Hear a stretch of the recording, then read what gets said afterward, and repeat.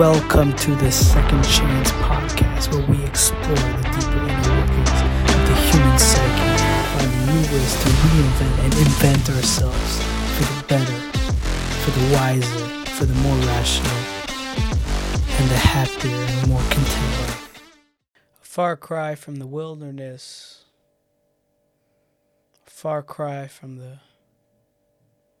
suffering of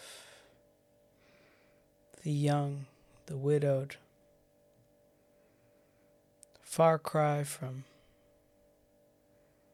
the indigenous, come what may, and the barrels of war, and the blood-stricken soldiers, and their heroic efforts to make do with what humanity has left them, or the comfortable cry of the luxurious minded, the luxurious experienced, where even the slightest toothache is what to cry about, what to mourn about, where suffering begins at the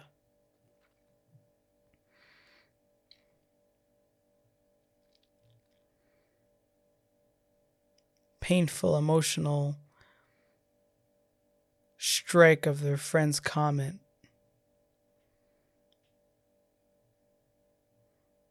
and worst case scenario, that they broke up with their spouse.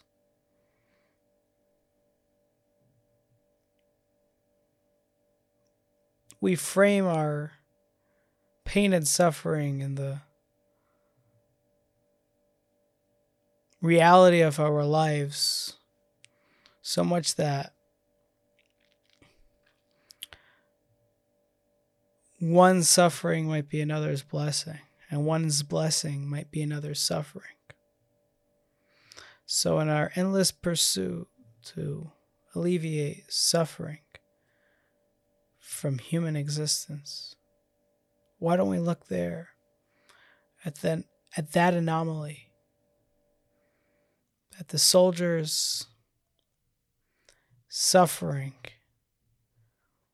and the comfortable 21st century Western society is in stark difference. Might in fact the suffering of a Westerner be the blessing of the soldier or the wanderer or the refugee, for that matter. Why are they so different? Why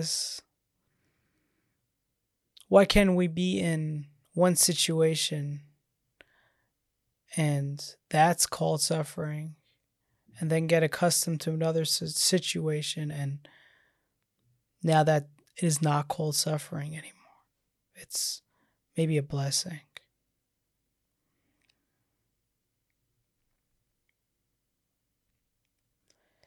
I'm going to go as far as to say that we are the producers of suffering and blessing. It is not the reality of suffering, but rather the production of suffering. For if in our comfortable societies a slight rebuke is akin to the most horrible of aggression, considered a physical act of sorts, it is not that we are spoiled, but that we are producing a different notion of suffering. And we don't have to regard it as suffering.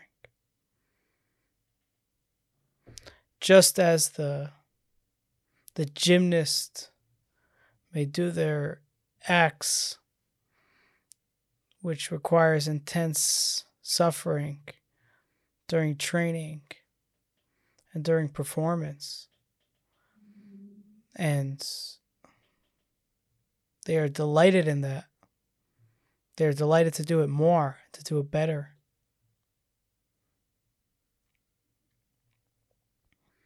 So to the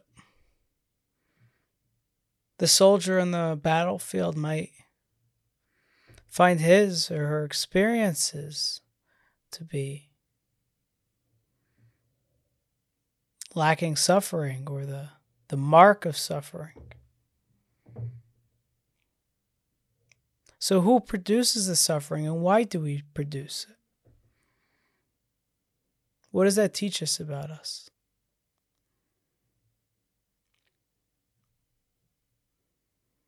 My mind leads me to another component of humanity. The fact that we need to answer to suffering. And in fact, I think the fact that we need to answer to suffering is deeper, is more fundamental than the actual suffering itself. We need to know why we suffered more than the experience of the suffering, the pain of the suffering. It's the why that haunts us. Now, why do we have a haunting element of why? What drives us to want to answer to it? Well, what's the ultimate suffering? Death. What's the ultimate question? Why do we die? Or why do we live? Why is death the ultimate suffering? Because it's the ultimate question. That's my argument. The question brings the suffering. And why do we have the question? Why do we question our existence and our human value? Why did they die? Why do we have that in us? Because fundamentally we need to value things. For those who want to continue asking why do we need to value things? Well, we feel embedded to value. And when we see value degrade, we want it back because we are one with value. We need to see that value because we know it to be true and we want it to be displayed as such. Why are we bound to value? I'm going to leave that to nature because at some point I can't answer why. At some point I'm going to have to hit the bedrock of nature and let nature answer, for I can't answer for nature. But I think that our integration with value and our painful suffering, shouldn't use that word, but our ultimate goal is to maintain that value. When we see that value fall away, we ask why. So it is not suffering per se that's the fundamental experience, but rather the question which invokes suffering. The reason that the comfortable, luxurious life of a Western 21st century family finds mundane things to be suffering is because they found value in everything else. So now they need to know why on the mundane. It's in fact a good thing. Not that they're spoiled, but rather that they've elevated themselves and taken care of the big things, the big problems, the threats, the war, the societal aggression. And now what they're left with is the mundane to answer to. So now they must answer, why did I get ridiculed? Why did I feel this emotion? Although on the scale of suffering and the scale of questions and value, it's very low, there's no other questions for them to ask. Or they'll be asking those. Can the soldier let go of the questions in the battlefield? For sure not. Because they're embedded with value and they see value fall away. They see people stranded, slayed, destroyed, decimated, bloodied, cleaving to life while death is calling them. And they ask why. And only then do they feel the suffering. If they have no why, there's no suffering. If one day you found the luxurious life, you found the family member, and you told them that there's good reasons for your suffering from this mundane ridicule that you're experiencing, the emotional response of that ridicule that you're experiencing. And you explain to them the value structure of that and the essential components of how this could evolve into the biggest masterpiece they've ever encountered. Will they feel suffering now? Will they suffer in that? Or they'll find the light? Why is it that a veteran warrior, or just a veteran, or a seasoned war professional, stop asking those questions? 2 reasons. 1, they've answered them, or they continuously answer them. Or 2, they've moved those questions to somewhere else, another domain.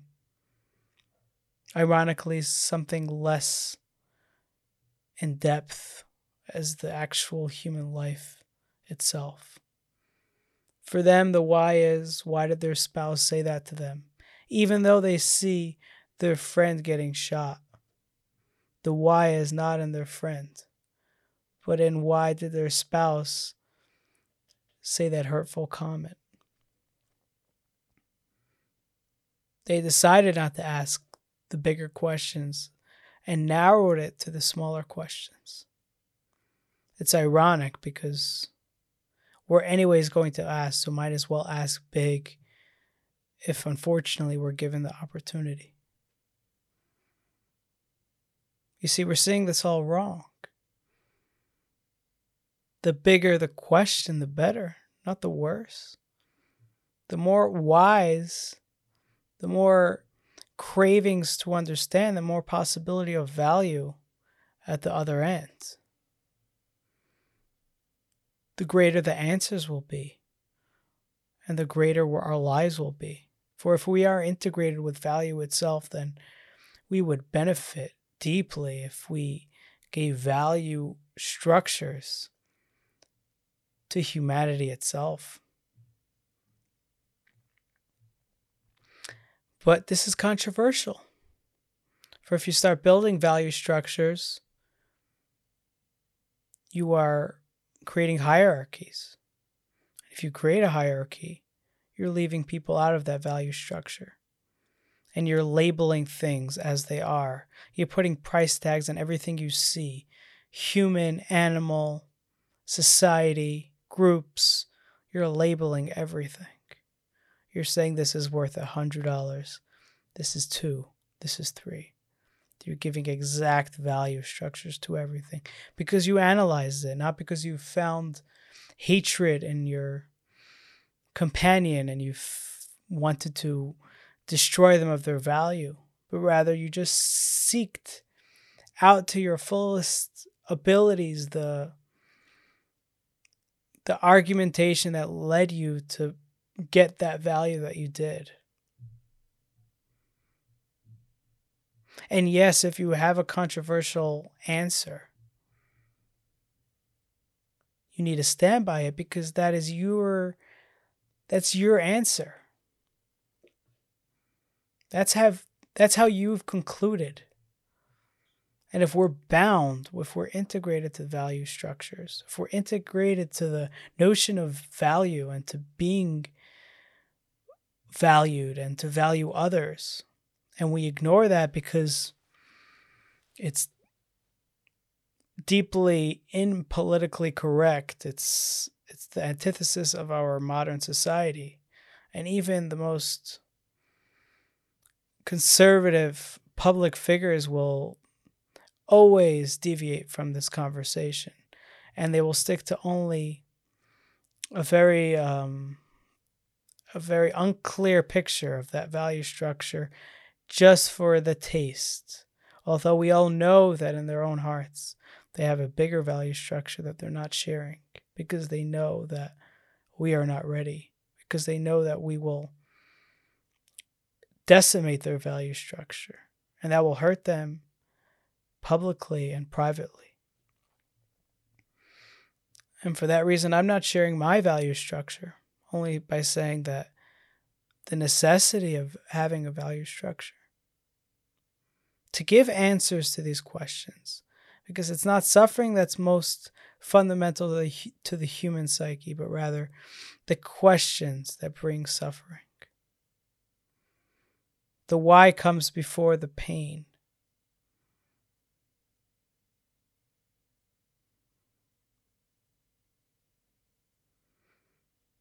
I don't mean to say that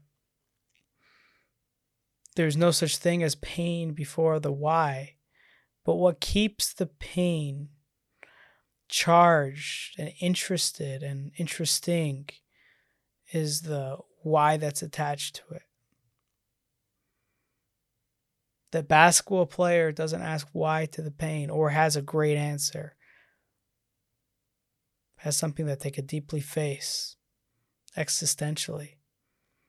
They have answers of career, answers of brotherhood, answers of monetary gain, answers of being an influence on society. They have great answers. So the pain is not there.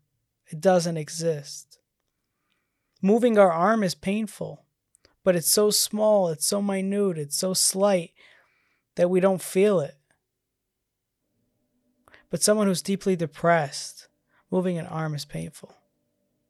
They feel the pain, the movement, the stress of the body.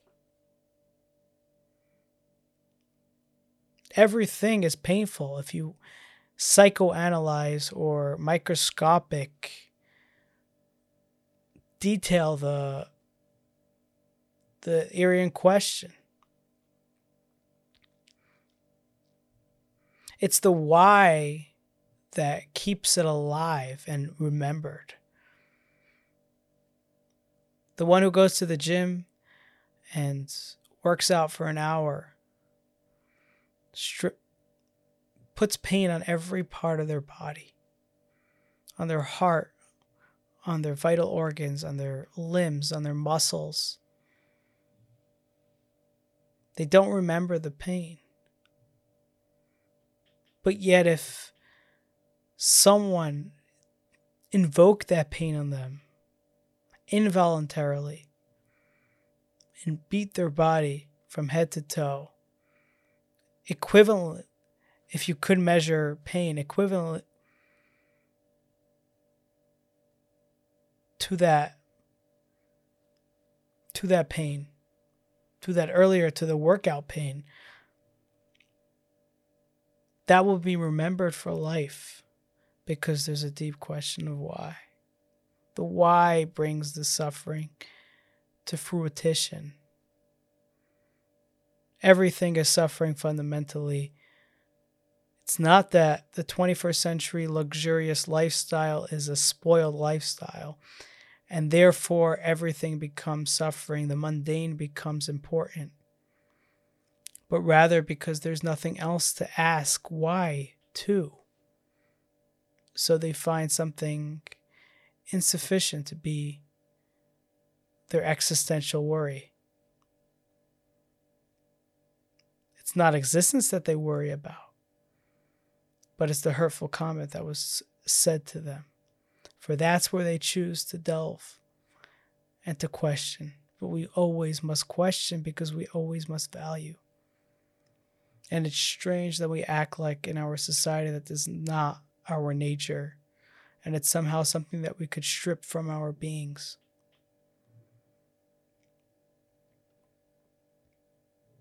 It's one and the same. Value, suffering.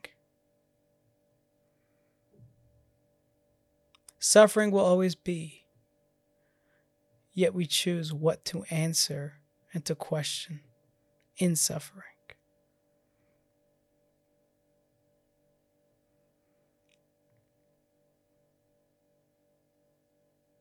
So take the time and think about it.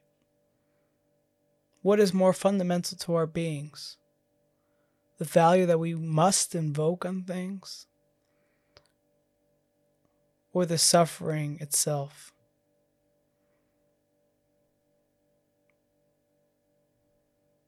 For don't we always suffer? Are we always suffering? Isn't walking a form of suffering? Isn't breathing a form of suffering?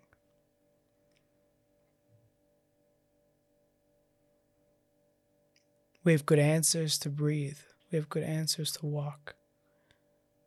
We don't have good answers on the battlefield. We just don't. And we need to answer them. We need to ask them and we need to answer them. We don't have to be in a situation where the suffering invokes questions which we required to answer, which we are required to answer. Rather, we can ask those questions today because that's who we are anyway, and give great answers.